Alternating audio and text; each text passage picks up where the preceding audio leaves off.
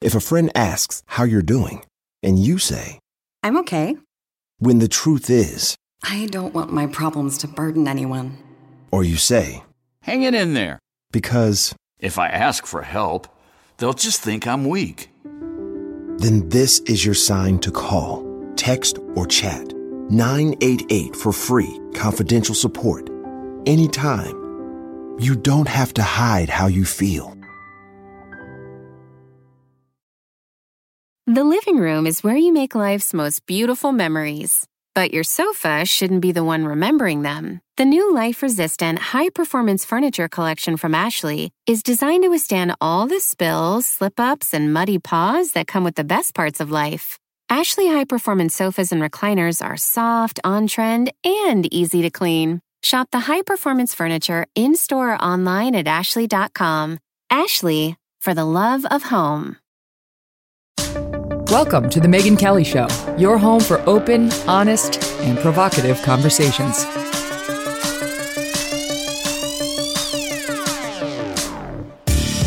Hey everyone, I'm Megyn Kelly. Welcome to The Megyn Kelly Show. We begin today with the COVID lies being told by our alleged leaders. From the liberal Supreme Court justices to the head of the CDC, our so-called elites continue to mislead us on the realities of COVID. Why? Because they are agenda, not fact-driven. And once they decide that a policy is right, fact manipulation is entirely permitted, so long as it's in service of that policy, like the obsession with vaccines. What happened at the Supreme Court on Friday was a great example of it. It was truly shocking in its gall. The liberal Supreme Court justices bandied about, quote, facts, like Justice Sotomayor's claims that there are over 100,000 kids in the hospital for COVID. Many on ventilators, she said. In fact, the number is at max 3,500. Okay, not 100,000. And she also claimed that Omicron is as deadly as Delta, which even Dr. Fauci has said is not true, etc. Phil Kerpen of the American Commitment Foundation will join us in a minute with the best fact check you will hear anywhere on what happened at SCOTUS on Friday. His brief was cited repeatedly in Friday's Supreme Court arguments about the legality of the Biden vaccine mandates. He's appalled by what these left-wing justices said and did. I've never seen anything like it. I practiced law for 10 years. I covered the high court for 3 years, and I've never seen anything like what they did on Friday. They made stuff up left and right. And it was shocking to witness. None of it was in the record, right? You're not allowed to do that. You can take judicial notice of a fact that we all know, like the sky is blue, but not 100,000 kids are in the hospital when they're not, based on COVID. But before we get to the Supreme Court, I want to focus first today on Rochelle Walensky. We've criticized the CDC director before here on this program for behavior more befitting a college co-ed than a woman in this position, tearfully warning of impending doom long after the virus's most lethal months had passed. Remember that? Telling us how scared she was of COVID. That's helpful. And offering the story of how last summer she told her teenage son, who she said had been looking forward to summer camp all year long, that he couldn't go, even though millions of children would go to summer camp in 2021. And by the way, the summer prior, without any problem whatsoever. Remember when COVID was beginning to wane for a while and she tried to switch the messaging to masks forever, tweeting about how masks prevent all sorts of viruses having nothing to do with COVID-19. Well, that's none of your business, whether I want to wear a mask or not to prevent the common cold on an airplane, Rochelle. I figured this woman was just another hardcore left-wing COVID hysteric who had managed to scare herself into oblivion. But this weekend, a different reality emerged. Rochelle is apparently a partisan hack. Why else would she jump through such hoops to avoid calling out Justice Sotomayor's BS at the U.S. Supreme Court? The hard time she gave Fox News Channel's Bret Baier on his most basic attempts at a fact check reveal a partisan determined to change the subject, not someone concerned about the credibility of public health messaging. Watch this. First up, on Justice Sotomayor's claim about 100,000 children being hospitalized, many, she claimed, on ventilators. We can find from Friday suggests there are fewer than 3,500 current pediatric hospitalizations from COVID-19. Is that true?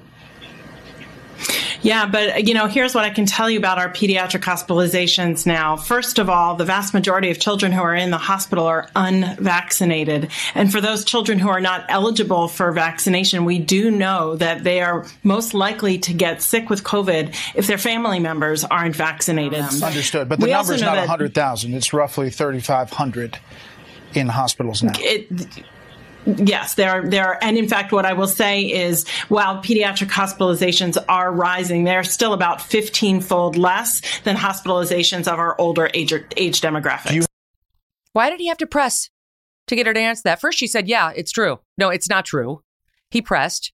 Then she admitted it's not true because she can't deny it. It's such an obvious lie. And then she went back to her obsession. Vaccination. That's all she can focus on. Shouldn't the CDC director care that a major figure in the United States is putting out shocking misinformation on children and COVID in a highly watched Supreme Court hearing? Isn't it her professional obligation to correct that? She did finally admit that there are at most 3,500 kids in hospitals with COVID right now, not 100,000, but only after she tried to dodge. Brett had to pin her down. Why? And even then, it was immediately on to how the kids who are hospitalized are unvaccinated and no context on how the vast majority of kids in the hospital right now are there with COVID, not because of COVID. An important distinction. Then he asks her about Sotomayor specifically. Does Rochelle Walensky feel a duty to correct this kind of misinformation? Listen to this. Supreme Court is in the process of dealing with this big issue about mandates. And do you feel a responsibility as a CDC director to correct a very big mischaracterization by one of the Supreme Court justices? Yeah, here's what I'll tell you. I'll tell you that right now, if you're unvaccinated, you're 17 times more likely to be in the hospital and 20 times more likely to die than if you're boosted. Oh my gosh, she's like a robot. Vaccination. Even though that wasn't the question. And the truth is, vaccinations do not prevent the spread of COVID. In particular, Omicron, which is the variant of the day, and she knows that. Then he asks her about Sotomayor's other whopper, about the Omicron variant versus the Delta variant. You tell me, is this woman a straight shooter? Questioning in the Supreme Court also said that Omicron was as deadly as Delta. That is not true, right? We are starting to see data from other countries that indicate on a person-by-person basis it may not be. However, given the volume of cases that we're seeing with Omicron, we very well may see death rates rise dramatically. Meanwhile, her buddy, Dr. Fauci, already gave up that farm in late December. Listen. We know now incontrovertibly that this is a highly, highly transmissible virus. We know that from the numbers we're seeing, all indications point to a lesser severity of Omicron versus Delta. Lesser severity. Why can't she just say it? By the way, there was also a study recently out of Houston Methodist showing Omicron is much more contagious than Delta, which we know, but does not, quote, appear to have the virulence, that's a tough word, or machismo to really pack as much of a wallop as the Alpha or Delta strain. What's happening here is one far lefty trying to minimize the embarrassment of another. But that is not Rochelle Walensky's job. She's supposed to be loyal to the truth. She's supposed to represent us.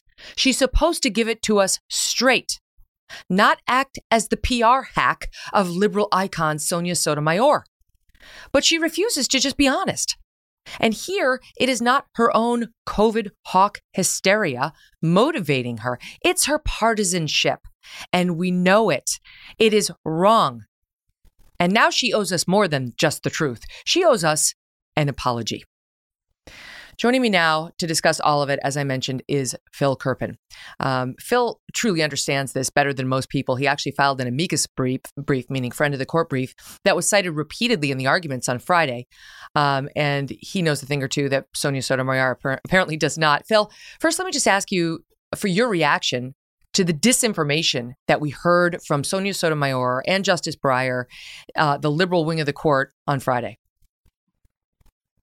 Well, it was really, really remarkable, Megan. It felt like a time warp at times, like we were still in March 2020 and we were scared and bewildered and we didn't know what was happening. And hospitals in New York were overwhelmed. And it was completely out of time and out of place for what is actually happening. And anyone who's following the data and following recent developments would know that. And so they live in not just Washington, D.C. is a bubble on this stuff, but they're sort of a bubble within a bubble. I suspect I actually assumed they were getting their information from CNN and the New York Times, but it turns out, I think, that she was reading The Guardian, the left-wing UK newspaper, The Guardian, which apparently had an article that was written sort of in an unclear way that suggested over 100,000 children were hospitalized. So I guess that's where she got that insane, obviously false number. But it just complete disconnect from reality is what the liberal justices showed. It was a complete disconnect. And the business about Omicron being just as deadly as Delta. I mean, the most charitable thing you could possibly say about something like this, even if you're the most hawky of the COVID hawks, is we'll see. That's the best you could possibly do. Like, we'll see. Those would cause a lot more cases. Megan, we've now had South Africa go through their entire Omicron wave, up and down. And so we've got one country's totally complete experience with this, and it looks like their deaths are going to come in at about 20 times lower than their Delta wave in the Gauteng province, which is Johannesburg, 18 million population, the sort of the epicenter of the epicenter. The inherent reduction in severity of the virus is a little bit in question because they also have a lot more immunity from prior waves. They have some vaccination. And so, this is something we're looking at now as we have the London wave coming down very fast. And by the way, the DC wave of Omicron is coming down very fast as well. The justices don't even seem to be aware of what's happening in their own town because the percent positive in DC peaked right around January 1st, and it's been dropping very steadily here in DC. So there is this question of, how much of the 10 or 20-fold reduction in mortality is the virus being weaker versus there being more immunity in the population. We're going to find out that it's a mix of both. But one thing that's absolutely clear is that this is much less severe and is a much lower threat. And I would argue does not present in any way a grave danger for the purposes of the OSHA determination. Right. Even if you thought that Delta did. Omicron that's the standard they have to meet in order. Well, that's one of the things they have to prove in order for Biden's vaccine mandates to withstand scrutiny, that there is a grave danger posed by COVID as we know it today. Today's COVID, not yesterday's, not March of 2020's COVID. By the way, I know I see your point on The Guardian. If that exact number appears there, my first inclination, as yours, was the New York Times, because that was the paper that said we had 900,000 children hospitalized with COVID since the beginning of the pandemic. And at that time, it had been 63. On that article were as long as the article. And then right? It said that she won all these awards. It was That's their COVID reporter. That's the New York Times COVID reporter who overstated. At that time, it was 63,000. She said it was 900,000. I mean, insanity. She's been on sort of hiatus since then, though. I don't know if you've noticed, but they've been assigning COVID to other people since then. So I'm not sure if she's still their COVID reporter. Yeah, well, let's hope not. Okay, so it wasn't just Sotomayor. She had a couple of highlights. But then you had Justice Breyer saying that the vaccine is going to bring COVID cases to zero. Well, right. Why hasn't it? And that was insane. I mean, he basically said, look, we had 750,000 cases yesterday. And if we delay this by 1 day, if we issue a stay by 1 day, that means another 750,000 people will be infected, as if, it's a switch and you turn the mandate on and cases go to zero.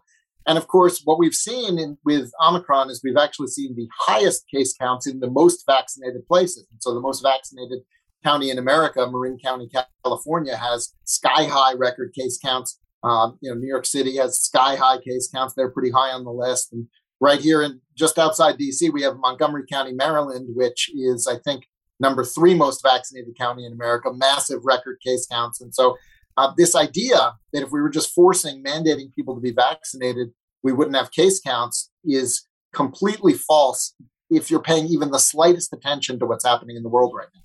How much your brief focused very much on, I think, the relevant question of the day, which is what we're dealing with right now is mostly Omicron. Delta's still out there. It's not to say it's gone, but now, and certainly very soon from now, it's going to be all about Omicron. So we need to deal with that. And it did come up on Friday's hearing, but to me, it seemed like the liberal justices weren't even aware of the differences between Omicron and Delta, and how you could still get, even when it was Delta, you could still get Delta despite the fact that you were vaccinated.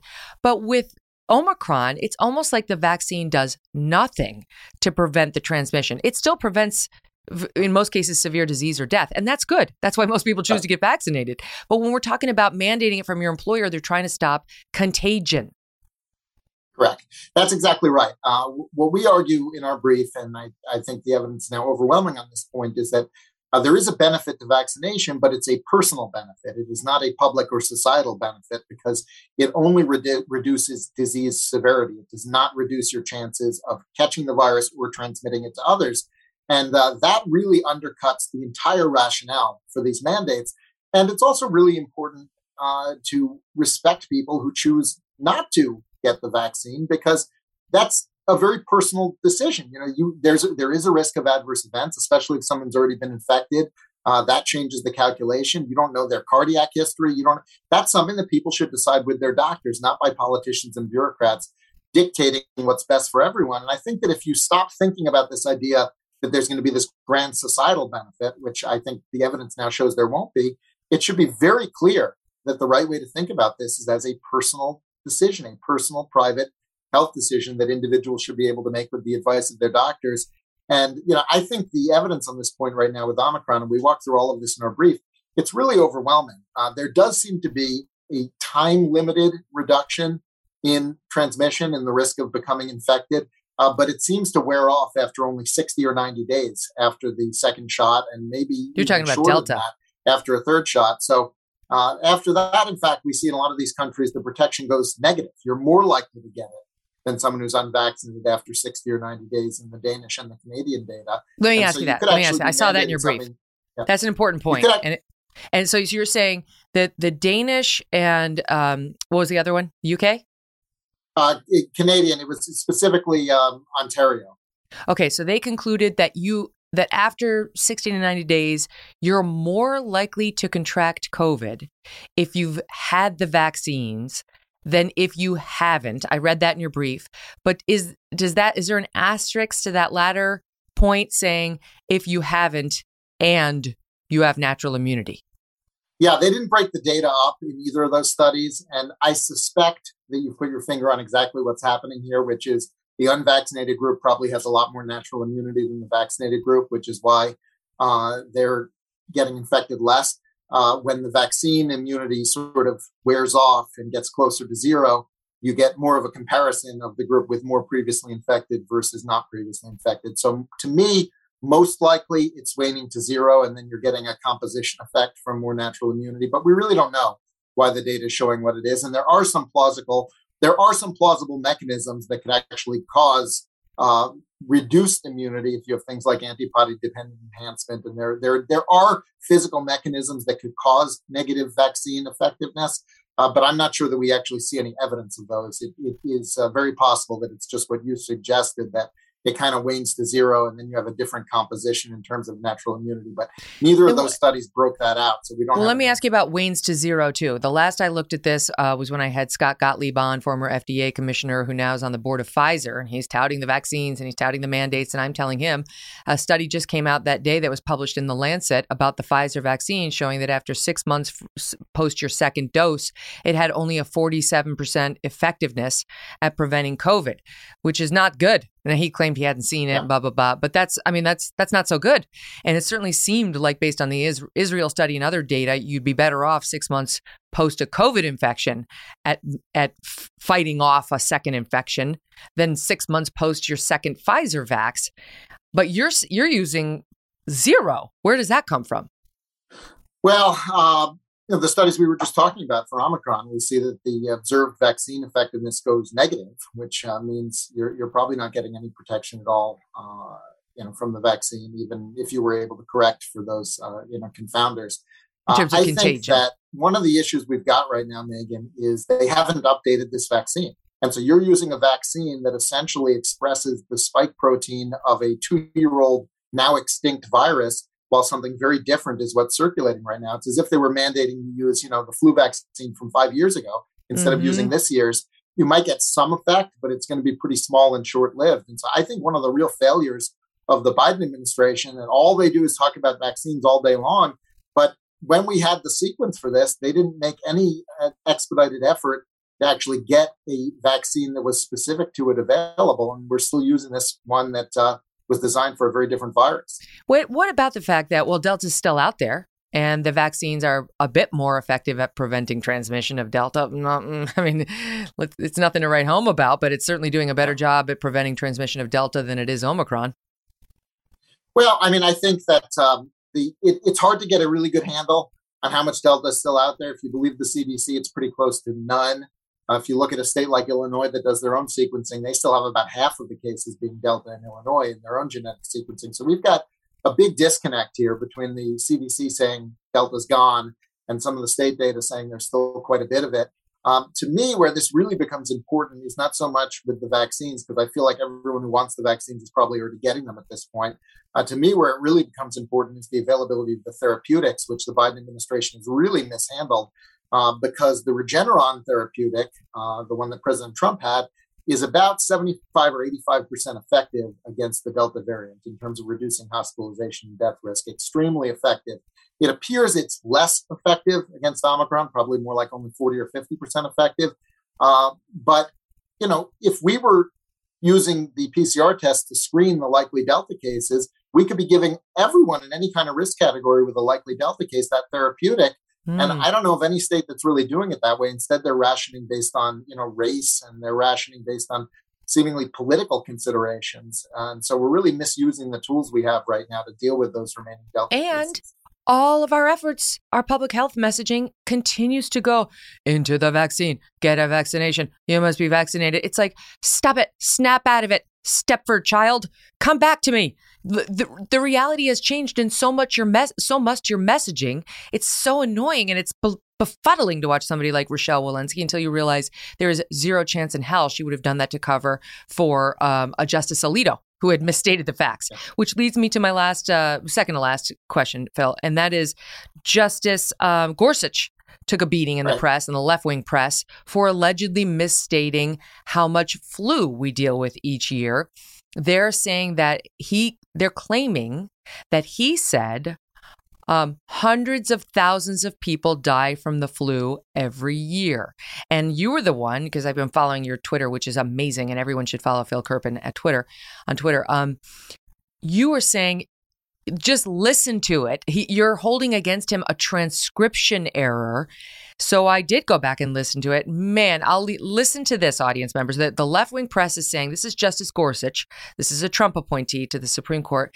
They're saying this is him falsely claiming hundreds of thousands of people die in America each year from the flu. Phil says, wrong. Listen for yourselves. We have it butted a few times. Flu kills, I believe, hundreds of thousands of people every year. Flu kills, I believe, hundreds of thousands of people every year.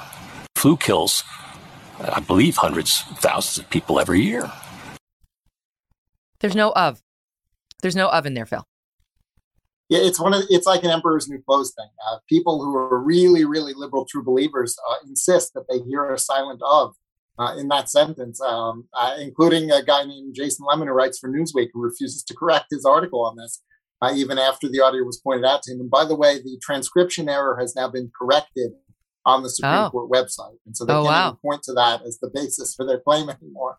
The transcription error is corrected. It's clear what he was saying. I'd like to see a lot of corrections and apologies. I'm not sure we'll get those. They wanted an alibi for not covering the insane things that the liberal justices falsely asserted. And so they seized on what was obviously a transcription error to smear a conservative justice. And by the way, Megyn, that was actually a really good line of questioning from Gorsuch. The point that he was making was kind of, what's the limiting principle here to this idea that OSHA should mandate vaccines because viruses constitute workplace hazards. And he said, flu kills thousands of people every year.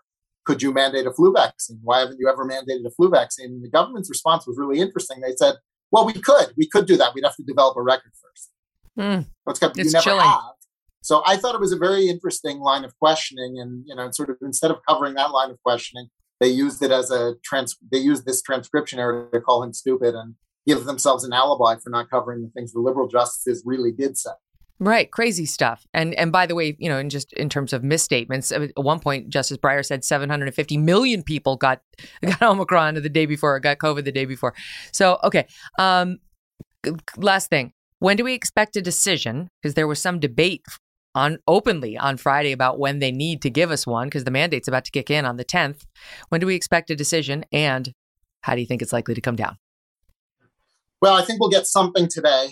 Even if it's just a brief administrative stay while they figure out what the actual decision is going to be, because as you pointed out, the effective date on the OSHA order is today. So I think we'll see something today. I don't know if it'll just be, give us a few more days administrative stay, or we'll get an actual decision. But I'm cautiously optimistic on the OSHA mandate. I think that other than the 3 in the tank liberal justices, the other 6 were very skeptical of the idea that Congress had authorized OSHA to do this in the OSHA Act, 50 years ago. And I think that on the basis of what they call their major questions doctrine, it's pretty likely that the 6 Republican appointed justices will all agree. On the CMS health worker case, I'm less optimistic. That statute is much broader in its language, and we've got a lot of justices that I think want to decide on the basis of the statutory language. You've got Roberts, who always likes to play both sides and triangulate things. And so that one I feel is going to be a 5-4. It could be a 5-4 in either direction. I have less of a good feeling on that one. And that just speaks to the healthcare workers as opposed to any worker at any business that has more than 100 employees who are swept up. That's 2 out of 3 employers in America. That's what they're swept up in, sort of the first challenge that the Supreme Court is trying to decide. Phil Kerpen, I would like to thank you for being a source of actual good information from the beginning of this thing. As I say, if you would like it directly, follow Phil on Twitter, and I hope you come back. Anytime, Megan. All the best. Up next, we're going to talk about schools with Corey DeAngelis of the American Federation for Children. The teachers in Chicago continue to refuse to teach. And just as we'd like to exempt the actual teachers, sort of say it's the unions, which 9 times out of 10, it really is union-led nonsense. It's 73% of the teachers there who support this. I mean, you can't really say that here. It's the Chicago teachers themselves. They don't want to teach the children. They just want to collect the check. That's next. It's that time of the year. Your vacation is coming up. You can already hear the beach waves, feel the warm breeze, relax, and think about work. You really, really want it all to work out while you're away. Monday.com gives you and the team that peace of mind. When all work is on one platform and everyone's in sync, things just flow. Wherever you are, tap the banner to go to Monday.com. Here you are, BPMs high, sweat dripping, body moving, tongue panting. You're working hard, real hard, and you're thirsty. You need vitamins, nutrients for peak performance and energy. And your plants do too. Aw, I mean, just look at the little guy. Water-soluble plant food from Miracle Grow is full of essential nutrients. Just a little scoop into your watering can and boom, instant feeding and bigger, more beautiful plants. It's kind of like a sports drink for your plants. You may have to suffer from heat, but your plants do not.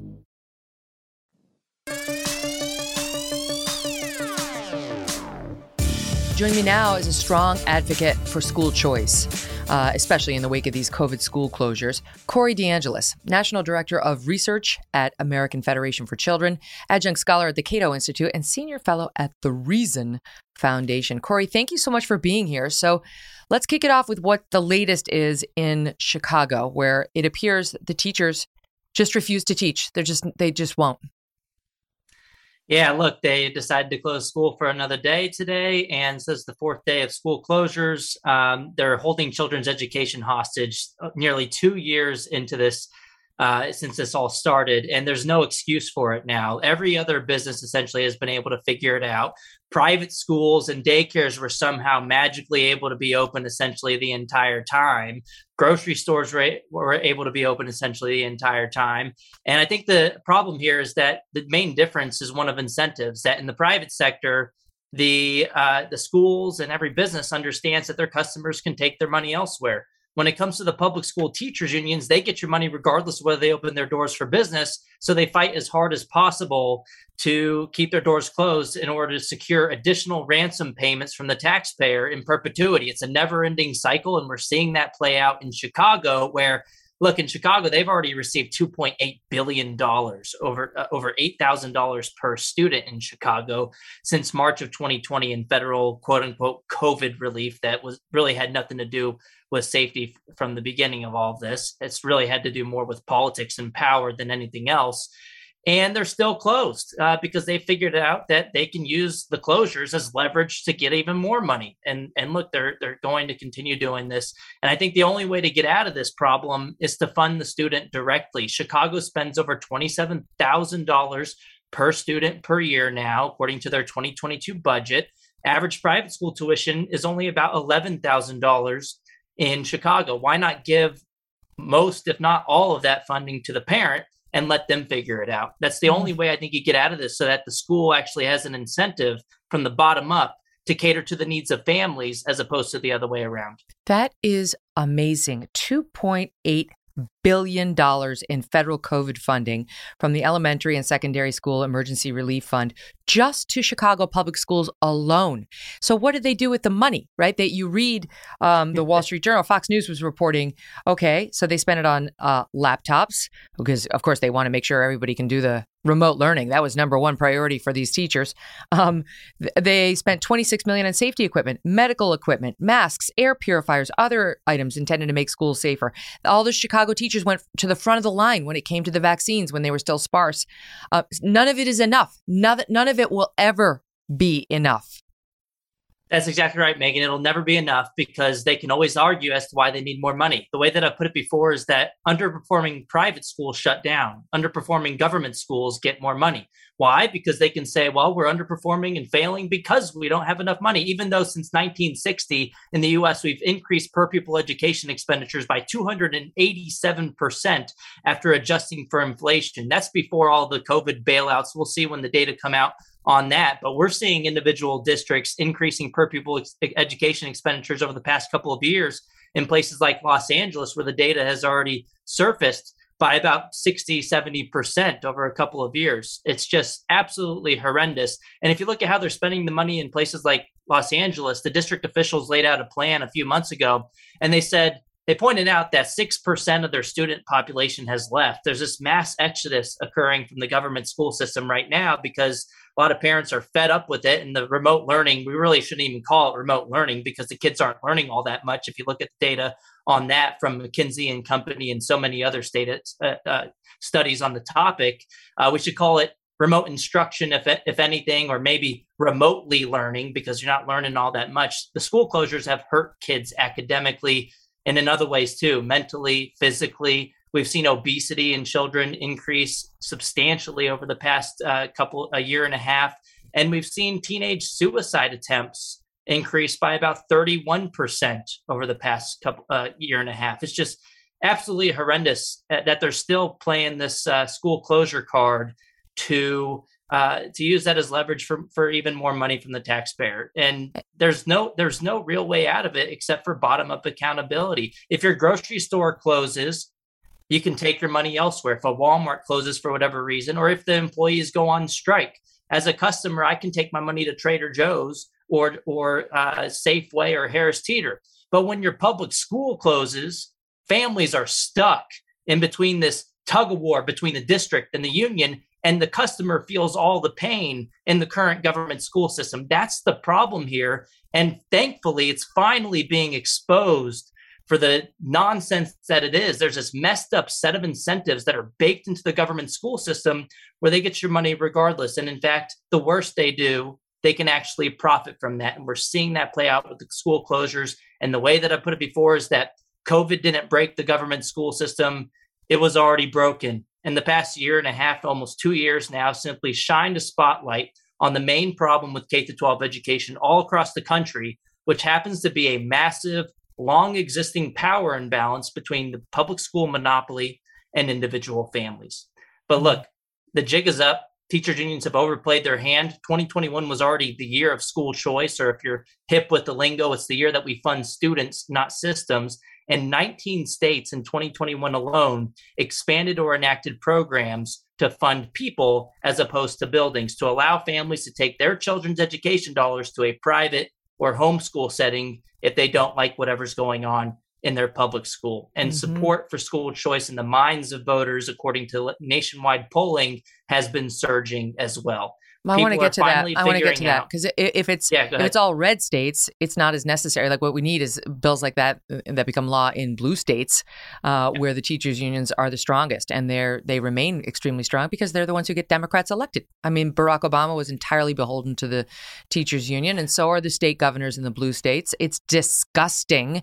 If you spend any time thinking that these folks care about your kids, you're wrong. They care about the money they get from the unions.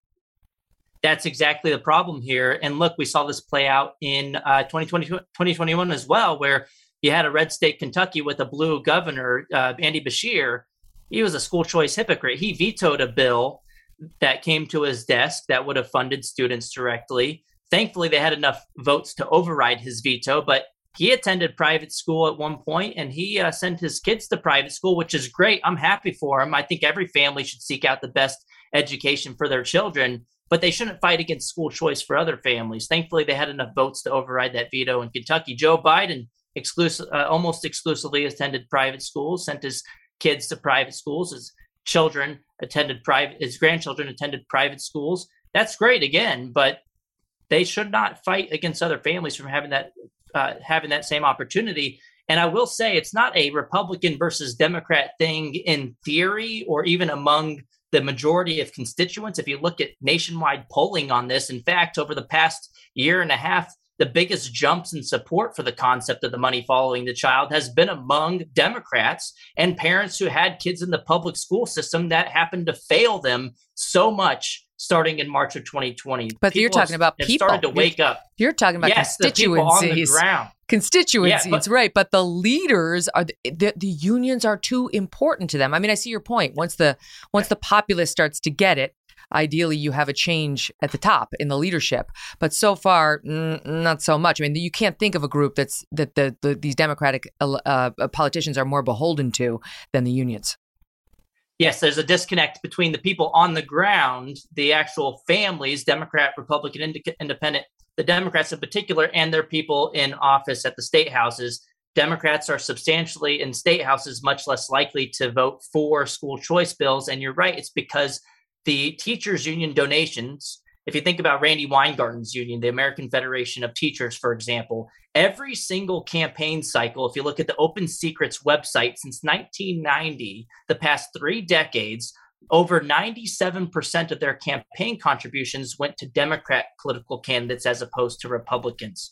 And so when you're in office as a Democrat, they're listening to the needs of the teachers unions, and they have been for far too long. But I feel like since COVID has exposed all the problems with the government school system, even Democrats in office are having to start to think a little bit harder, because there's been this new special interest group that has emerged over the past year and a half, which happens to be parents who want more of a say in their kids' education. Parents have woken up and they're holding politicians accountable more than they ever have before. So instead of just having the teachers unions to answer to, politicians from all backgrounds are having to listen to the needs of parents, hopefully going forward. And I will say, just think about the logic, right? Like, there's an inconsistency in the logic when it comes to Democrats who oppose school choice, because we already fund students directly when it comes to higher education with Pell Grants, for example, for low-income kids. The money doesn't go straight to the community college, and then the student doesn't have to go to a residentially assigned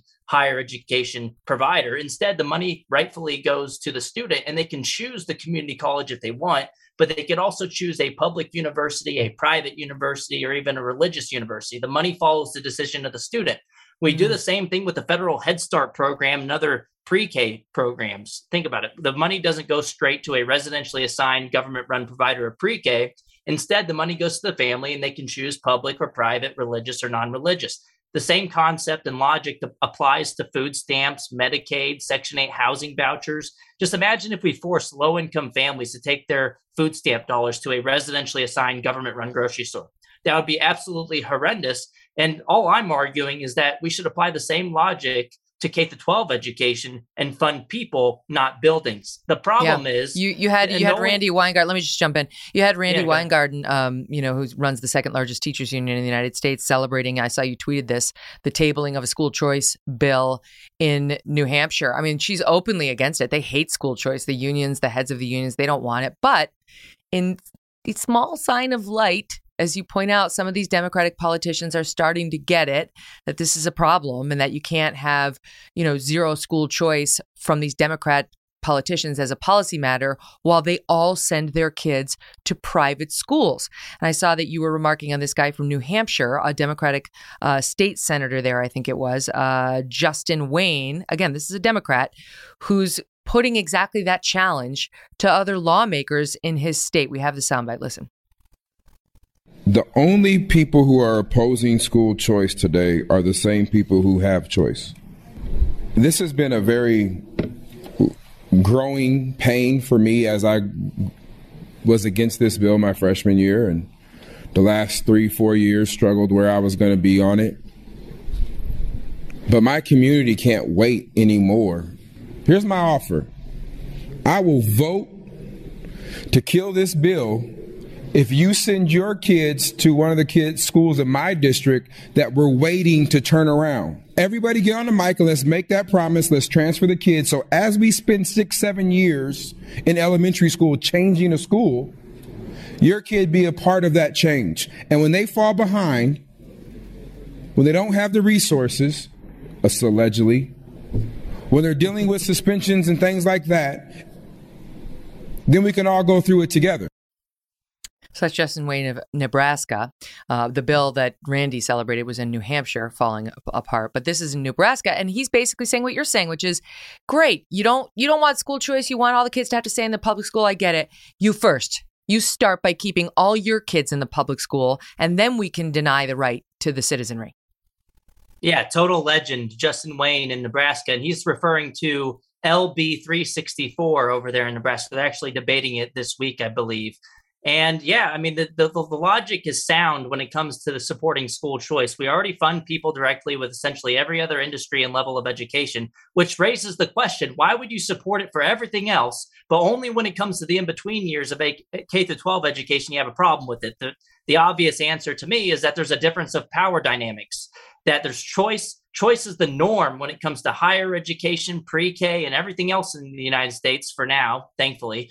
But choice threatens an entrenched special interest only when it comes to those in-between years of K-12 education, the teachers' unions, most of all. And so they fight as hard as possible, of course, against any change to the status quo. And their main argument will be, oh, school choice sounds fine and all, but, school choice steals money from the public schools, to which I'll respond, the money doesn't belong to the government schools in the first place. No one would say that allowing families to choose their grocery store stole money from Walmart. That wouldn't make any sense, because we all understand that your money, even if it's food stamp dollars that's funded by the taxpayer, it doesn't belong to any of the institutions, Walmart or Safeway or Trader Joe's. The money is meant for the family. And similarly, K-12 education dollars are meant for educating children, not for propping up and protecting a particular institution. We should fund students, not systems. It's basically asking for a meritocracy. If the schools are so confident, in their product, in their ability, and in the teachers' ability to connect with students and actually teach them, you shouldn't worry about school choice. No problem if the money follows the student, because your students are going to stay with you. I mean, I know one of the best teachers in the country. She happens to be a friend of mine. She teaches in New Jersey, and she's in a lower socioeconomic area and lower socioeconomic school where there are a lot of kids of Hispanic background who struggle when they come into the classroom. And she works tirelessly night and day to make sure that they learn and they get through and they thrive, and her students do. So she's winning the meritocracy. Sadly, not all teachers are like that. Many teachers are like the ones in Chicago who want to refuse to work. 73%, they're saying of them. Some 73% of these teachers refuse to work. They should all be fired, as far as I'm concerned, if they don't show up. And while they collect their paychecks. And this, I'm going to squeeze in a quick break, Corey, but I have to play it whenever we talk about Chicago because it's so disgusting. We're going to go to break watching watching the teachers who are now saying they cannot work because they're so terrified of COVID. This was them doing their interpretive dance protest last year. Young, able-bodied teachers who want to show you how scared they are of COVID by leaping around their living rooms so you can understand just how fragile they are. Watch. Make it make sense. Safety is essential. Keep our students and our teachers safe. Safe. Get your asses back to work. That's what you get the paycheck for. All right, I'm standing you by there. We'll be back in 1 minute. Don't forget, folks, you can find the Megyn Kelly Show live on SiriusXM Triumph Channel 111 every weekday at noon East. And you can get our full video show and clips by subscribing to our YouTube channel.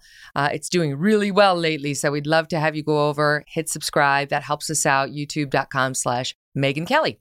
If you prefer to get your news via an audio podcast, go ahead and subscribe and download on Apple, Spotify, Pandora, Stitcher, or wherever you get your podcasts. If you leave me a review over there on Apple, I will read it. I've read them all. I find them actually really entertaining and a great way to stay connected to my audience. So please go on over there and drop a thought on today's show or any show or anything in the news or guests you'd like to see right now. There you're going to find our full archives, by the way, with more than 230 shows, many of which I think you'll find highly informational and entertaining. Hi, it's Martha Stewart. You know, I spend a lot of time thinking about dirt. At 3 a.m., at all hours of the day, really. What people don't know is that not all dirt is the same. You need dirt with the right kind of nutrients. New Miracle Grow organic raised bed and garden soil is so dense, so full of nutrient-rich, high-quality ingredients. Miracle Grow is simply the best.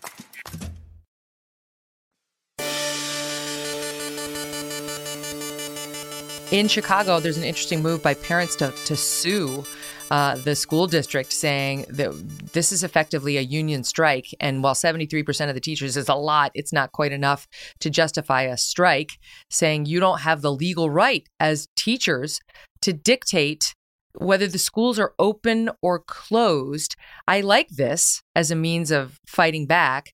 But the reality is it's not just happening in Chicago. I know you've written about Detroit, where you say that they're suffering there from the little known Friday variant of COVID, where they've just given up school on Fridays, allegedly because of COVID. Yeah, because COVID knows, right? I mean, there's all this weird stuff that's happened over the past couple of years that really just shows how ridiculous it is. I mean, in one place in Sacramento County in California, there's a story about they had a closure rule that arbitrarily applied to schools, but not to daycares, because obviously COVID knows if you're learning something, then it's gonna get you. And similarly, all across the country, there were at least 10 states that I counted where the public schools they were saying it wasn't safe enough for them to open. So they were doing the remote learning stuff that we shouldn't call learning because they're not learning all that much anyway. It's remote instruction, or even more accurately, it's just a school closure. But they were opening the same schools for daycare services, the same buildings, and charging parents out of pocket for something that they're already paying for through the property tax system. It's just absolutely, it was absolutely ridiculous. And it really just showed people, you know, how stupid this is. Same thing with Detroit. They're planning on closing on Fridays before the winter break. And yeah, it's like what does the virus know that it's Friday and it's that's the only day it's going to get you. And so if you can't go to school on Fridays, I mean, we all understood what it was. It was a way to lengthen the weekend. And we're seeing this post winter break. They wanted to extend the winter break. And I don't think it's because the people in the system are bad or incompetent. I think the problem is one of incentives. It's the system itself where you get the same amount of money regardless of the satisfaction of the customers. Yeah, in no other industry does this happen. And I think that's why we saw the grocery stores open. We saw the private schools open. We saw pretty much everything else running normally as fast as possible, except for the schools, which happen to be the public schools, which happen to be one of the safest places, especially for kids who are at very little risk of mortality from the virus. Mm-hmm. And yet, even when they go to the schools, and believe me, I much prefer open schools to closed schools, but they get there, and what kind of schooling are they actually getting when they have to wear the masks all day and they're in between the plexiglass barriers and they have to stay 6 feet apart from everybody and they have to run around playing basketball with masks on, which is highly questionable. And they're scared by their teachers day in and day out about a virus that really has absolutely no effect on children for the most part. It's just, that's a subject for our next time. But Corey, I really appreciate all the good work you've been doing on this. Thank you so much for coming on today. Thank you so much, Megan. Next up, one of our favorite independent journalists, Matt Taibbi, is here with some great thoughts on January 6th. And did you hear AOC has COVID? Don't go away.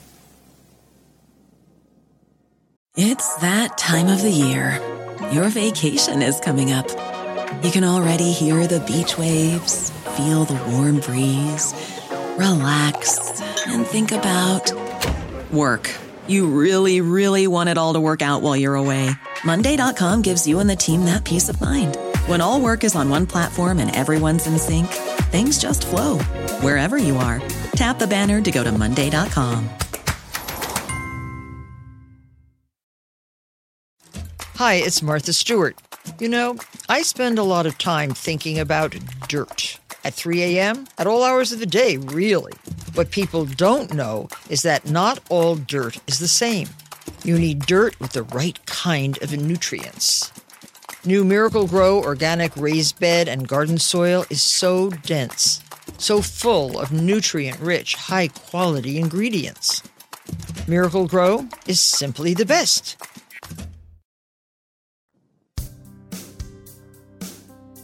Joining me now, Matt Taibbi, editor for the TK News Substack and co-host of the Useful Idiots podcast and one of the most fair journalists working today. Great to have you back on the show, Matt. How's it going? It's going great, Megan. Thank you for having me. All right, let's start with Rochelle Walensky, who doesn't seem to understand the concept of just being a truth teller and not a cover the ass of Sonia Sotomayor player. She was asked by Bret Baier repeatedly over the weekend when he's hosting Fox News Sunday temporarily now, and or they're to have rotating cast. But in any event, he asked her repeatedly. What she said was wrong. There aren't 100,000 children in hospitals and on ventilators. There haven't even been that many since the beginning of the pandemic. Right? Dodge. But she goes to vaccines. What we really need is vaccines for children. Whoever is in the hospital hasn't had a vaccine. And then only when he pushes her again does she finally say, yeah, okay, it's not true. But vaccines. The interview went like that for 20 minutes. I mean, back and forth. And what I said at the top of the show was what it showed me is she's a partisan. I mean, she thinks it's her job to cover for Sotomayor as opposed to our advocate to correct the record when a major misstatement of fact is made at something as prominent as a Supreme Court hearing. Yeah, and this is a phenomenon that's been going on for a while. And as a journalist, it bothers me a lot because, I grew up in the school where reporters weren't really supposed to care all that much about what the impact of the news was. Like, our primary concern was getting the information right. And then what the audience did with that information was up to them. So when you have something like somebody misreporting, a fact that badly, the idea is to worry about getting the fact right. Whereas I think the psychology of both politicians and journalists now is, how is this going to be received? Are people going to behave in the wrong way when they get this information? And so they worry about that even when the information is true. And I think when you see people hesitating to tell you a true fact, it creates a lot of distrust in the news media. Yes, that's what I was feeling when watching her. We're at already a crisis point when it comes to public health and distrust of our officials, thanks to Fauci's, quote, noble lies and her previous hysteria and just the policies coming out of these organizations for months now. And given the chance to be the sober, factual medical person This is a no-brainer. Even Sonia Sotomayor at this point would have to admit she was wrong, and I'll bet you anything she's embarrassed. None of these Supreme Court justices tries to be intentionally non-factual, right? They do, I think, at least try to stick to the facts. She got it so wrong. Instead of taking that opportunity, she went hard partisan, covered the ass of Sonia Sotomayor, something I guarantee she wouldn't have done if Alito were out there saying something as non-factual as the vaccines don't prevent severe disease. She would have been all over that. Right. Yeah. No, of course. And yeah, I very much doubt Justice Sotomayor wants people doubling down on her behalf. It's a bad look for her. But I think it's very telling that she made that mistake because I think it speaks to sort of what's in the ether in the media universe right now. It's just that there's so much information that is leading people to believe that certain things are true that are not. I think we've all seen the stat that although there are certainly misconceptions among Republicans and conservatives about COVID, when you look at people who lean Democratic, the misconceptions that they tend to have are along the lines of, well, what's the percentage chance you're going to be hospitalized if you end up with COVID? And then the real answer is something like 1%. And according to polls, most people think it's closer to 50 if you're a Democrat. So that tells you that probably people who consume media of that sort, their head is in a certain place already, which I guess would probably be true of Justice Sotomayor as well. They're not on on the alert for a mistake like that. Mm-hmm. And it's fine if they want to live their lives like that privately and just do their own thing. I mean, I told the story last week. My one friend knows somebody who plastic wrapped her daughter in her bedroom when she found out the daughter had COVID. I mean, the people are losing their ever-loving minds. So good. You want to plastic wrap your kid in the room with appropriate... Is that a true story? Yeah, 100%. Wow. I mean, my New York City friends have the most insane COVID stories ever. Most insane. You saw the woman who got arrested last week because she put her kid, this is a woman in Texas, put her kid in the trunk because he had tested positive for COVID and she was going to get a COVID test and I guess she needed to take him with her for some reason, even though he was a teenager. She put him in the trunk so she couldn't get I mean, people are nuts. If you want to be nuts, great, unless it crosses a legal line in terms of the safety of others around you. But they're affecting our lives, Matt. This came up in the context of a discussion about whether your employer should be able to stick a needle in your arm. Yeah. And there's so much line blurring, like that's intentional. Again, that's going on in the press, and that really bothers me. I think a lot of these issues are really difficult. They're really hard to work out. I'm not sure how I feel about a whole range of COVID related issues, but the one thing I know I feel is that I want access to the real information, and I see constantly it happening that people who are sort of anti-mandate, they're referred to as anti-vaxxers. Like that distinction is not a meaningless distinction. It's a big distinction. But you see these lines being blurred all the time. And I think it's intentional because they want to create this atmosphere of terror and fright among the population, sometimes for commercial reasons, but also for political reasons. So speaking of creating an atmosphere of terror, Novak Djokovic, can you believe they are treating this guy like he is walking around, I don't know, with leprosy, the plague, the most hideous communicable diseases in our human history. I think the latest is he just got allowed to leave his weird little Australian temporary prison and is moving to a better facility and might have a visa like to play. Well, maybe I'm not sure. They might have a visa to play, although it's not clear, but he's not entirely out of the woods yet. So what do you make of how Australia is treating the world's number one tennis player? Yeah, that sounds to me like it could be a grounds for like an old Woody Allen style spoof. I mean, like he's going to end up playing the tournament in some kind of weird inflatable bubble so that he doesn't infect everybody. The whole Australia thing is, I guess it's just like an exaggerated paradise version of what's going on in the United States. But I mean, I'm listening to officials say things like there are only 3 reasons to go outside and work isn't one of them. And, I mean, I guess, that this is a strategy that you could logically talk yourself into, but especially as we see the disease mutate into something that's less lethal, and we have such a high percentage of people who are vaccinated anyway, it becomes more and more irrational, and it's more and more clear that this is just basically a moral panic at this point. It seems to me.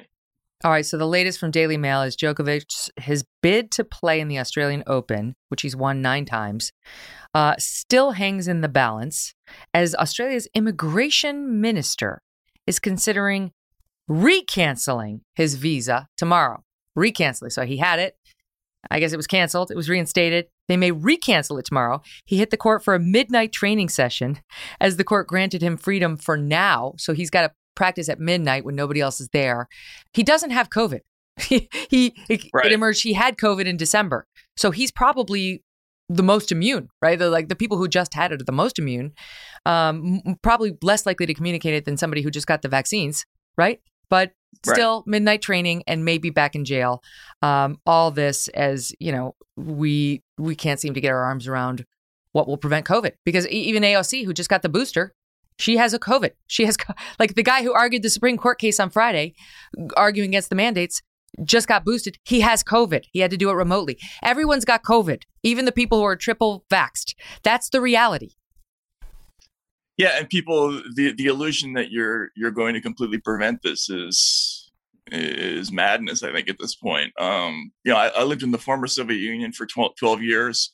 The Russians, coming out of the Soviet era, they had a concept called the Malenki Tsar, or the Little Tsar, and that's every minor official in a despotic system tends to want to maximize the amount of power that they can enforce over you.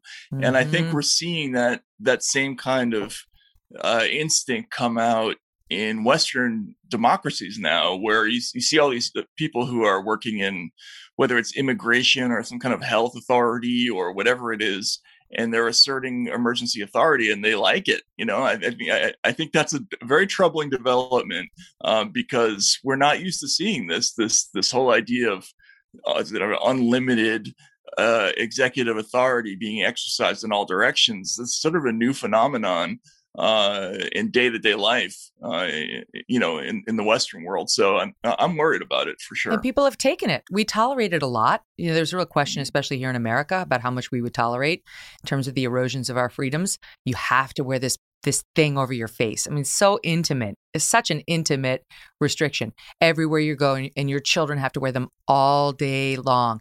And you have to stick a needle in your 5-year-old's arm. Eric Adams, he came out and said, the schools will stay open. Great. Love it. And then he said, and everyone has to be vaccinated. And I'm implementing a mandate for 5-year-olds and up. Not great. Not okay. And one of the most extreme things we've seen any school district do after LA, which already did it. And so people have tolerated it. But one wonders, are we at the breaking point when you see more and more protests overseas, but not as much here in America? Is it coming here? Yeah, I mean, you see video of what's going on in places like Germany, although I think the laws there are probably more repressive than they are here yet. But I think it's coming. I think there's a backlash coming. People are tired of it. They're getting used to this emergency style of politics where, even before the pandemic arrived, ever since Trump came on the scene, and it's been nonstop moral manias in the media from the moment he was elected, whether it was about Russiagate or the Caravan or Brett Kavanaugh or Bountygate or whatever it is, we're constantly in some kind of panic. And, the new thing now is this combination of both the pandemic and January 6th, where you have all these people who are trying to assert extraordinary authority because they say that we're in this atmosphere of remarkable, unique threats. And when is that going to end? I mean, is there a desire to go back to sort of normal life and freedoms? I don't see that instinct among a lot of politicians, which is very troubling. Mm-hmm. And we've got to be getting to the breaking point. Even, my friends on the center left are sick of it. I mean, they're sick of it. It's not just like the right wing now, which won't get us very far. And that's a promising sign. I mean, I started the show right after the holiday break with a piece on that. Let's talk about January 6th, because, of course, true to form, the reaction on the day was totally over the top, as it has been from the beginning. Unbelievable. Yeah. Right? I mean, it was like this national commemoration and prayer vigil and everybody and singing. What was all with all the weird singing on Capitol Hill, right? Yeah, I'm at a loss for words for the Hamilton thing. I tried to construct what the logic would have been there, and I was not successful in doing that. What's so I have no idea. Manuel Miranda doing here? Yeah, I mean, that was so random that I couldn't even laugh at it because it was so illogical. No, it's crazy, and the absolute over the top, nature of the coverage. You knew it was going to be like that, but when people are saying things like, the Huffington Post White House correspondent said it was 1,000% worse than 9/11. Yep. I mean, he wasn't alone. Where do you even start with people like that? Like, even if you have extremely negative feelings about what happened on January 6th, and I do. I mean, I think there were all sorts of things about that were scary, irresponsible. I think there should have been consequences, all that. But it wasn't a coup. It wasn't Pearl Harbor. It wasn't 9/11. And I have serious questions about any journalist who would go to those places. Because what are you trying to say? If you're really trying to say that that's worse than Pearl Harbor or worse than 9/11, think about our responses to both of those situations. Are you saying that we should respond in that way? Because there are people who think like that, and that's deeply concerning. Yes, it was funny in the moment to watch how crazy all the coverage was, but there's a level to this that is very not funny at all, which is that they want the public to believe this was so serious that we have to impose very, very stringent measures in response, and that's troubling. Mm-hmm. And the reason we tolerated those very, very stringent measures, which now with the benefit of hindsight seem shocking after 9/11, is because we were genuinely and for very good reason scared. We didn't know when the next attack was coming. We had an enemy that was absolutely determined to kill as many of us as possible. And that's why Americans tolerated the erosion of their civil liberties on a dime. And it lasted for a long time and looked the other way on things like torture, which we normally wouldn't have. It's insane to now try to say, we're there again. We are there again, and expect the American people to suck it up. And granted, eliminating the filibuster is not exactly the same as torturing people, but it's extreme. It's extreme. It's radical, and it's not justified by anything we saw on January 6th. No, and I thought the symbolism, and I wrote about this, the symbolism of Dick Cheney showing up for the moment of silence, that he and his daughter were the only Republicans present for the moment of silence, commemorating the anniversary of January 6th. First of all, why are we commemorating it? Anyway, right. Irrespective of that, for him to show up, and you think about it, this person was the architect of a whole sort of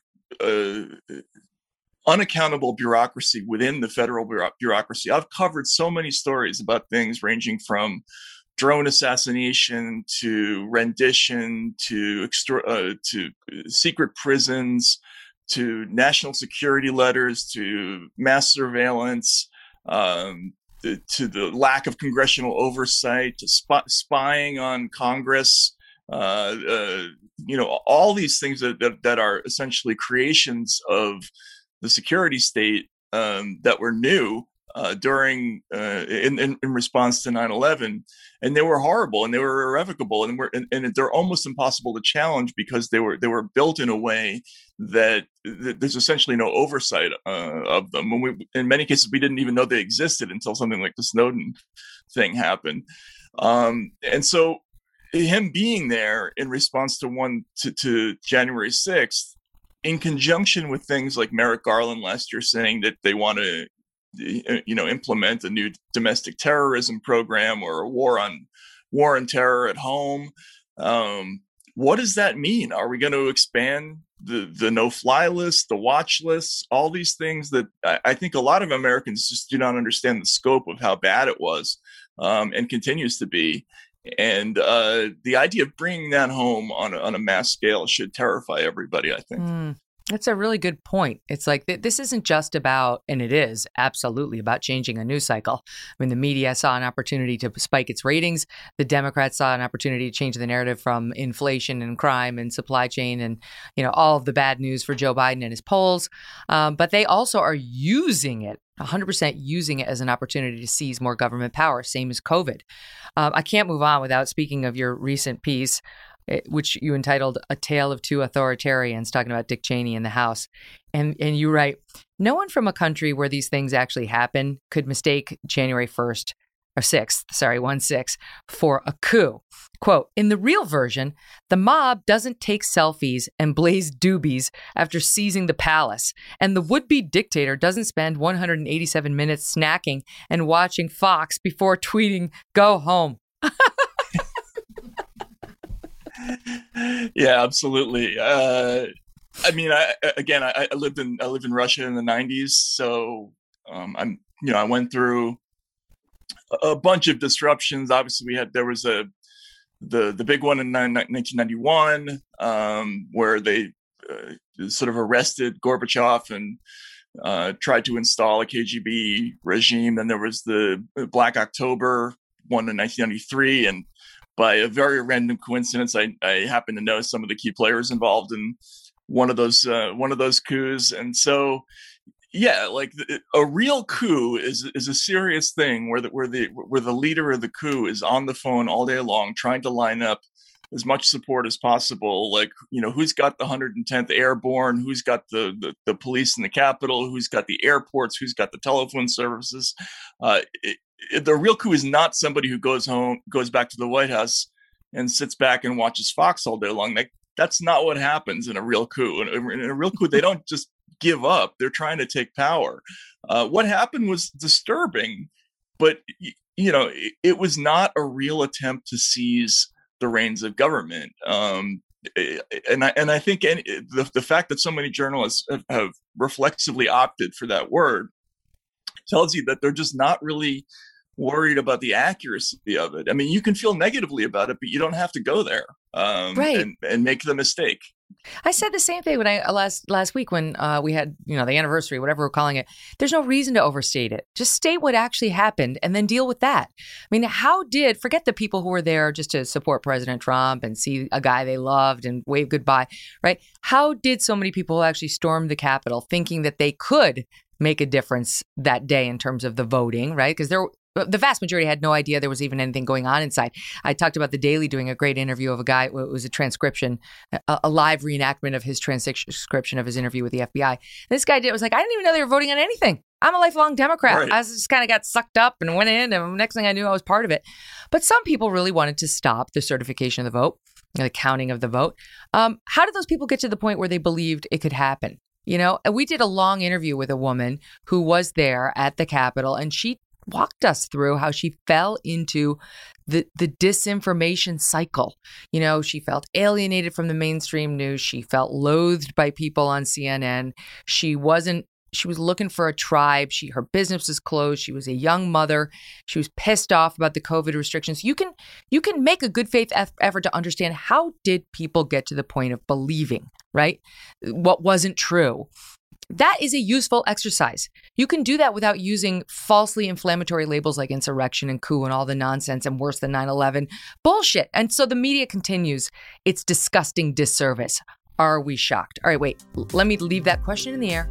I'll squeeze in a quick break and then we'll pick it up there, because I do want to ask you about AOC and Ted Cruz, who's come under fire for some troubling comments and behavior.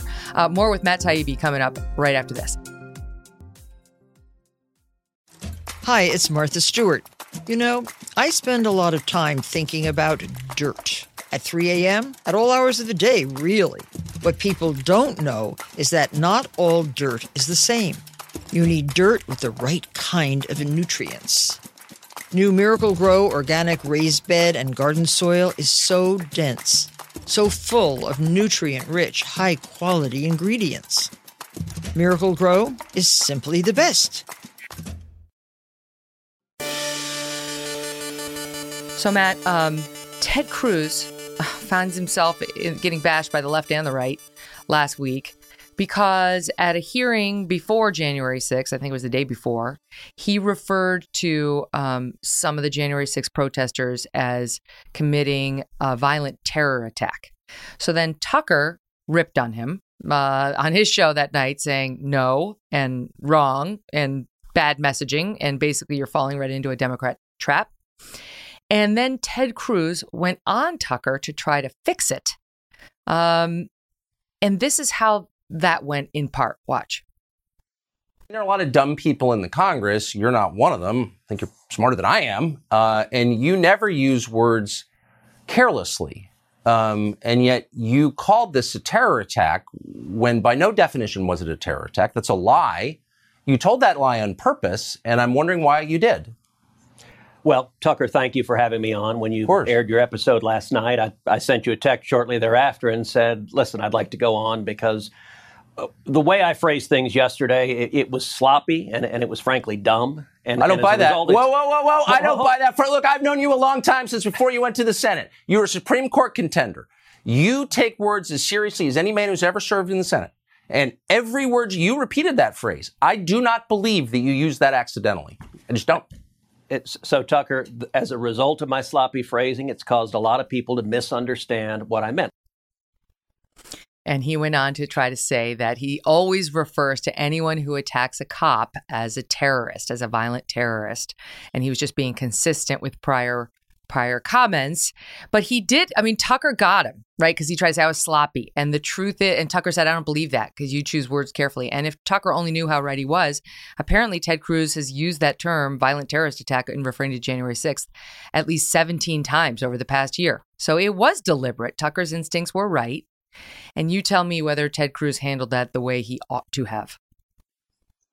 I just struggle with the political calculus there, because if he's going for mainstream recognition by saying violent terrorist attack, then you probably want to stick with that.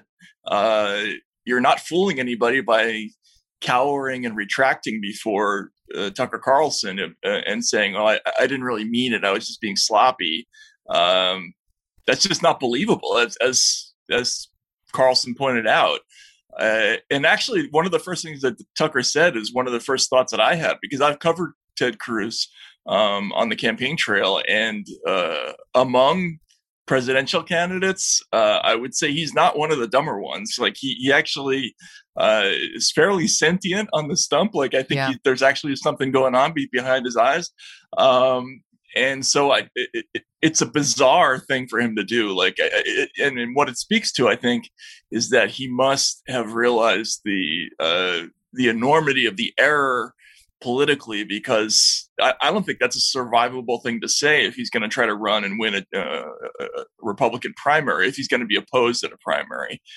So I think that's why he did what he did. Is try to save his career.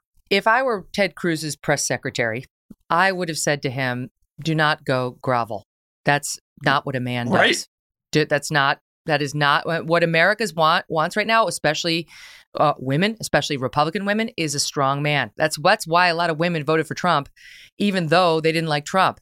And that's why a lot of Hispanics are voting for Trump. The polls reflect that. They like his strength. So do not be the weak man who goes in and grovels in front of Tucker. And Tucker was right. I mean, what he said was, what he called Cruz out on was exactly right. What Cruz, in my view, needed to do was to go in there and say, I said it and I meant it. I was talking about and then list the number, 147 people who attacked cops with fire extinguishers, who hurt them, who broke bones, who broke spirits, who drove them to the place where they were despondent in the days after, and some committed suicide. I have absolutely no tolerance for them. The same way I have no tolerance for the people who killed David Dorn in the Black Lives Matter riots and all the others, the 2,000 cops who got hurt and so on. It's disgusting. And I think we're all unified. You should be his press secretary. He should have called me. You don't give 1 inch. Be a man, be strong. And by the way, women are strong too. And say, I stand by every goddamn word. Every word. It's disgusting. But, my full remarks, and I haven't looked at all of his remarks, either my full remarks showed, or I should have made more clear that I do not think that applies to the rest of the rioters. And what the Democrats are trying to do, taking the bad actions of a few at one riot to try to paint the entire Republican Party writ large as a bunch of terrorists, is equally wrong. It's disgusting. It's wrong. It's divisive. It doesn't live up to Joe Biden's promises of unity. And it's going to tear us apart at the fabric, right, of this nation. So I will brook no I think Tucker refusals. would have jumped on that too, but yeah. Well, fine, but you can have that debate. This is what the Democrats are trying to do. They're trying to use terms like terrorism and so on in order to justify these extraordinary measures that they now want to push. Get rid of the filibuster so we can federalize voting rights.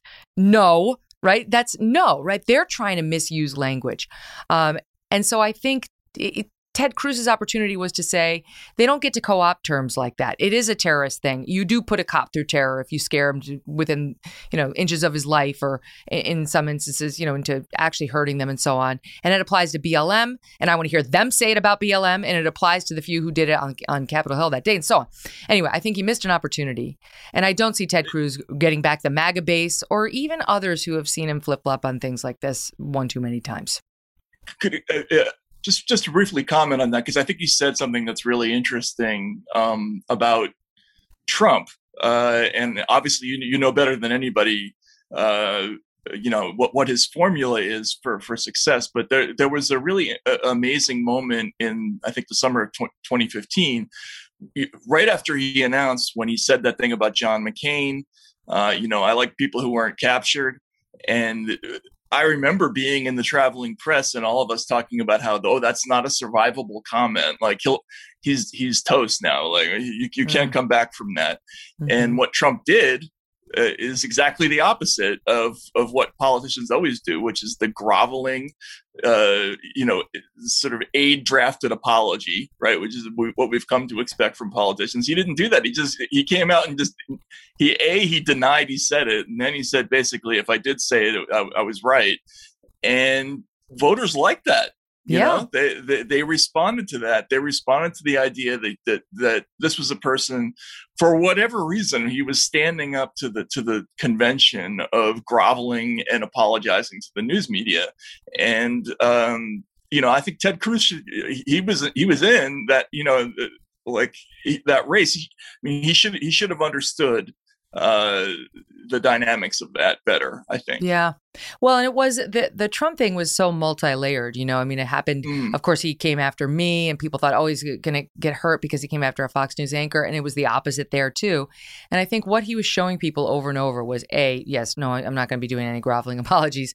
But B, I'll attack anybody. You attack me, I attack you. And there's nothing and no one who's inviolate to me.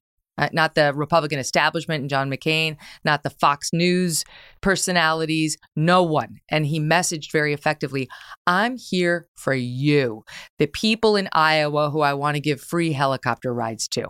This is between you and me and none of these other establishment, rich, blah, blah, blah.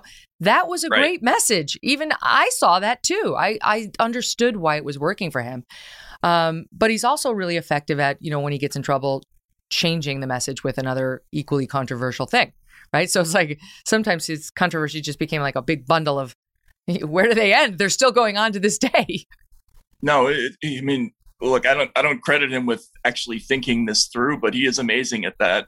But the flip side of this, I remember an example. I covered Howard Dean when he first started traveling around the country, and reporters hated Dean for whatever reason. I can't remember what it was, but they would every day they would pester him and say, aren't you too much of a pacifist, or aren't you too much of a leftist to be the president? And whatever you think about that question, he got it like 1,000 times a day. And rather than just tell everyone to go screw and move on to another question, he tried every single day to answer the question. Like he would sit down patiently and with some reporter who was, trying to nail him and basically beg for them not to say that he was just unqualified for office. And that didn't work. They hated him even worse. Shockingly. After that.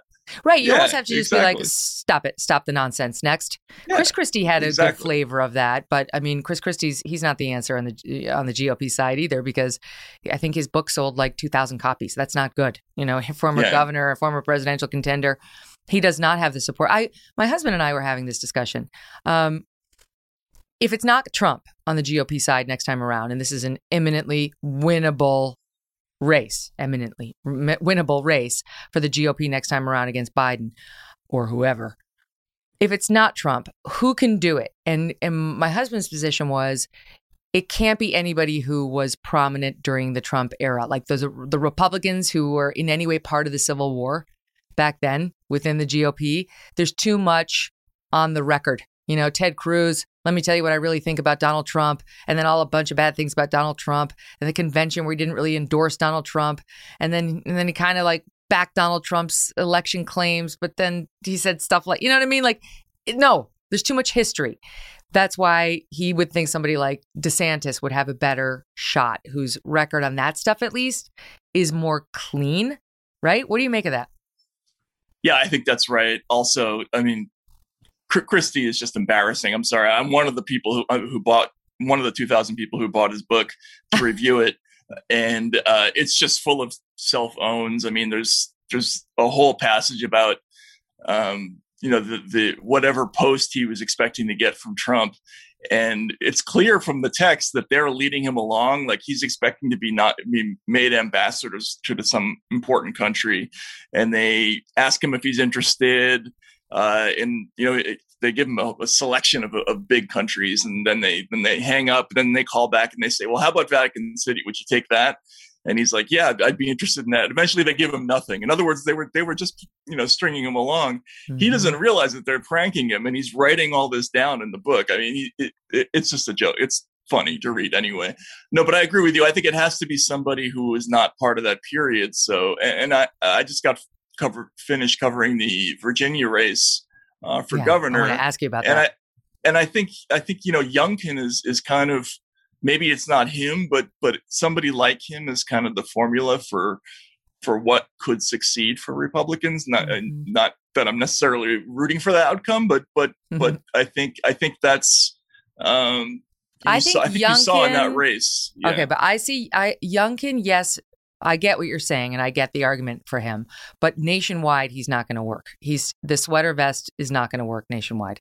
Like the same women who want to see the strong man, the women who come up to me and they're like, "Oh, what was it like interviewing Vladimir Putin? I love him. Don't tell anyone." Right? Like, there are a lot of women like that. Why? They like a strong man. They don't really know what Vladimir Putin is doing necessarily or not doing. They just like how strong he is, right?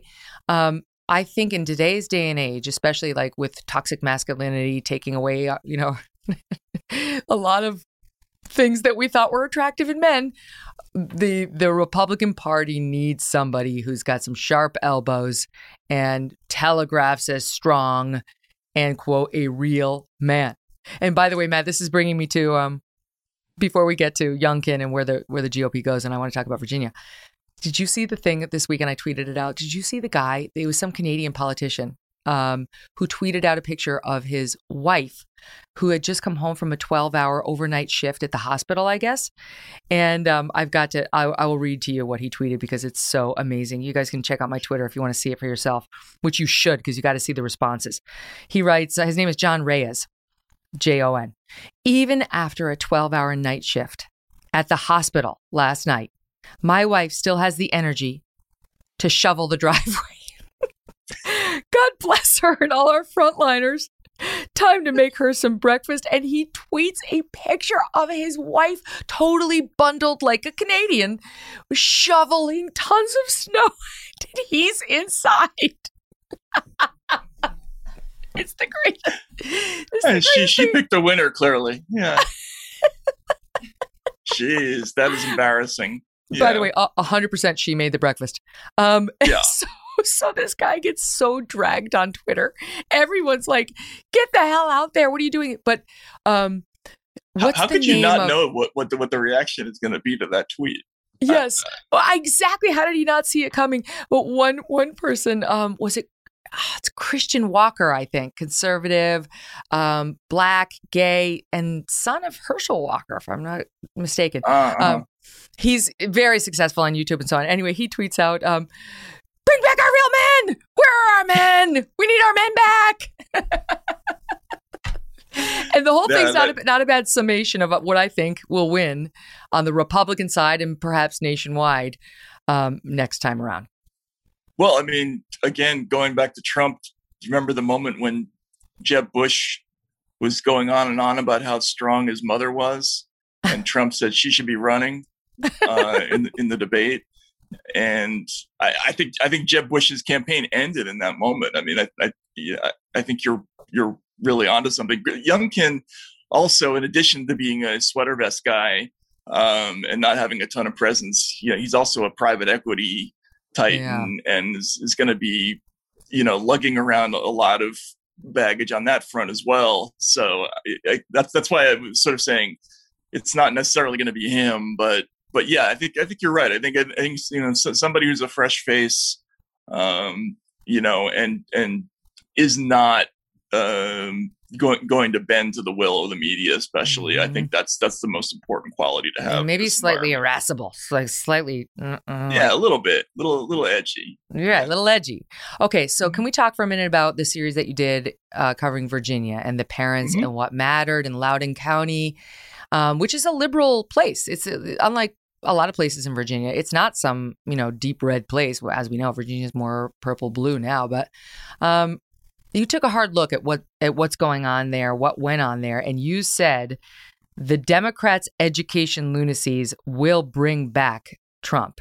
You talked about Nicole Hannah-Jones in the piece, but you also had just taken a hard look at Loudoun County in Virginia. And so what are your conclusions about where the Dems went wrong and whether they've figured it out post-Virginia?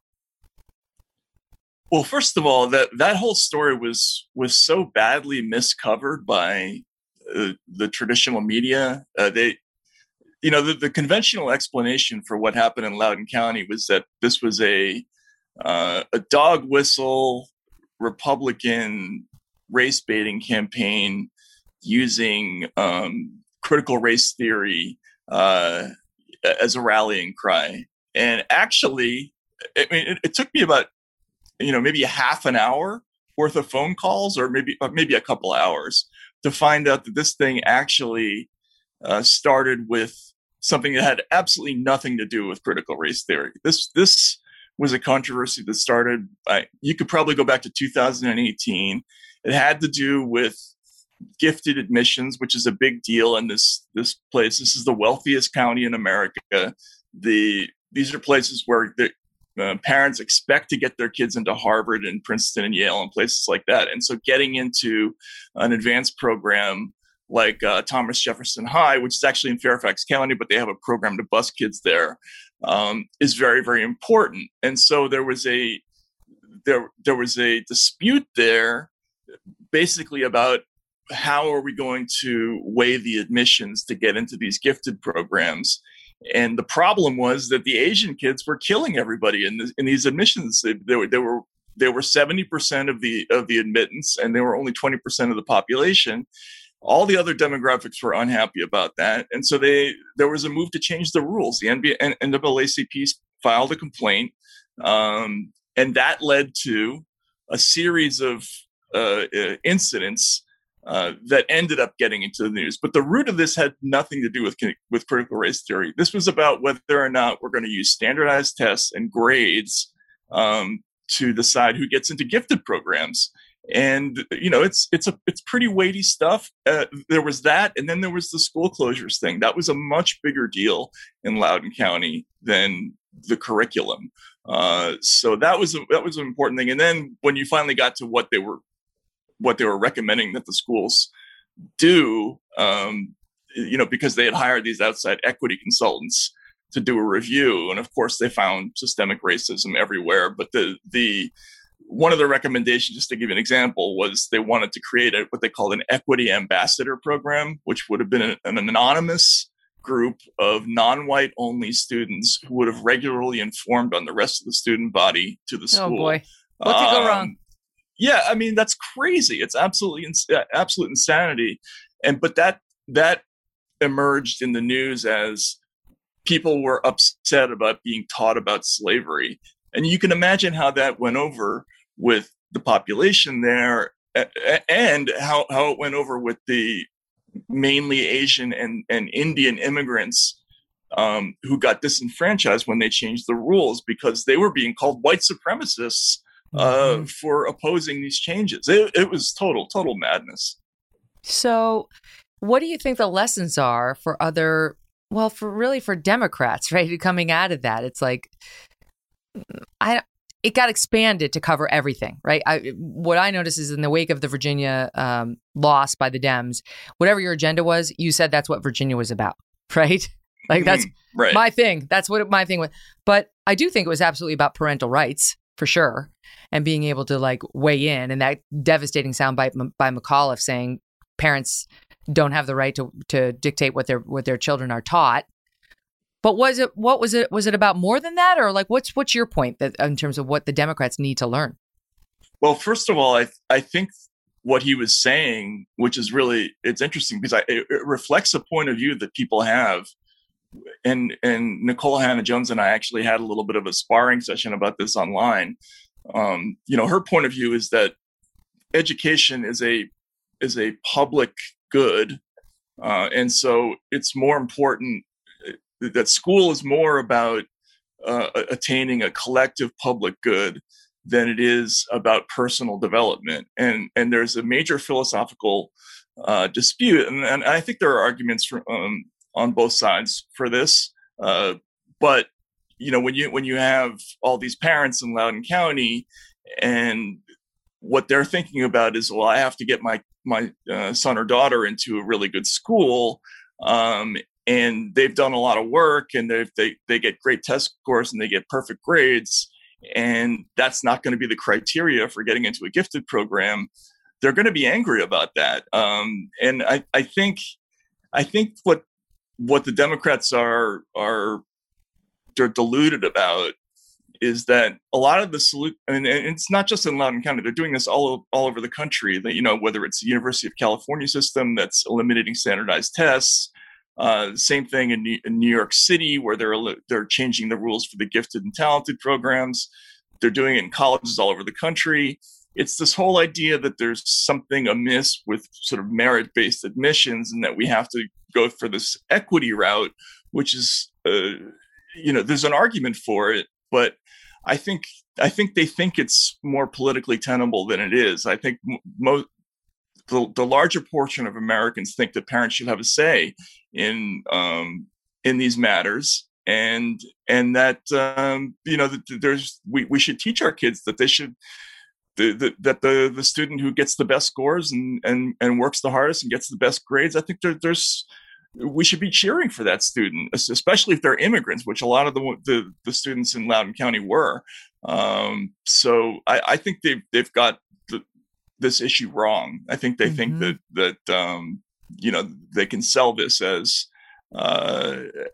being sort of racial justice, but that's not really what this is. It's about changing standards. It's really crazy when you see kids work night and day. A lot of these Asian kids who have filed lawsuits, night and day, sacrifice everything. They made choices that people like me, when I went through high school, didn't make, right? Like they didn't have social time. Yeah, exactly. Yeah. Mm-hmm. And so, and got better grades. And now they're being told more and more by colleges, and even at the high school level, it doesn't count because of your race. Because you're Asian, we choose not to count you. Because, just no. Right? Because you're taking the spot of somebody who's a different race, who may not have worked harder or, tried as hard because of history. And so they have filed lawsuits to see whether the law would support that kind of racism. And so far, we'll see. I mean, there's a couple of big cases still out there, but it's not going the way that the racial equity people want. Matt, I got to go. It's great talking to you. No, thanks so much, Megan. And thanks. It's been a great time coming on your show. All right, to be continued. So thank you all so much for joining us today. I want to tell you that tomorrow we've got the Podfather. That's what they call him. Former MTV VJ Adam Curry is here. He came on and we only had like a 2 segments with him, and I was like, it was not enough. We needed to have a full show with him. You're going to love him. He's a great talker, very insightful. And in the meantime, if you are enjoying the Megyn Kelly Show, it would be wonderful if you would support us by doing 2 things. You can download the show on Apple, Pandora, Spotify, and Stitcher, and leave me a comment in the Apple comments, and I promise to read them. And then subscribe to our show at youtube.com/Megyn Kelly. You will be highly entertained by some of the videos we post, I promise. See you tomorrow. Thanks for listening to The Megyn Kelly Show. No BS, no agenda, and no fear.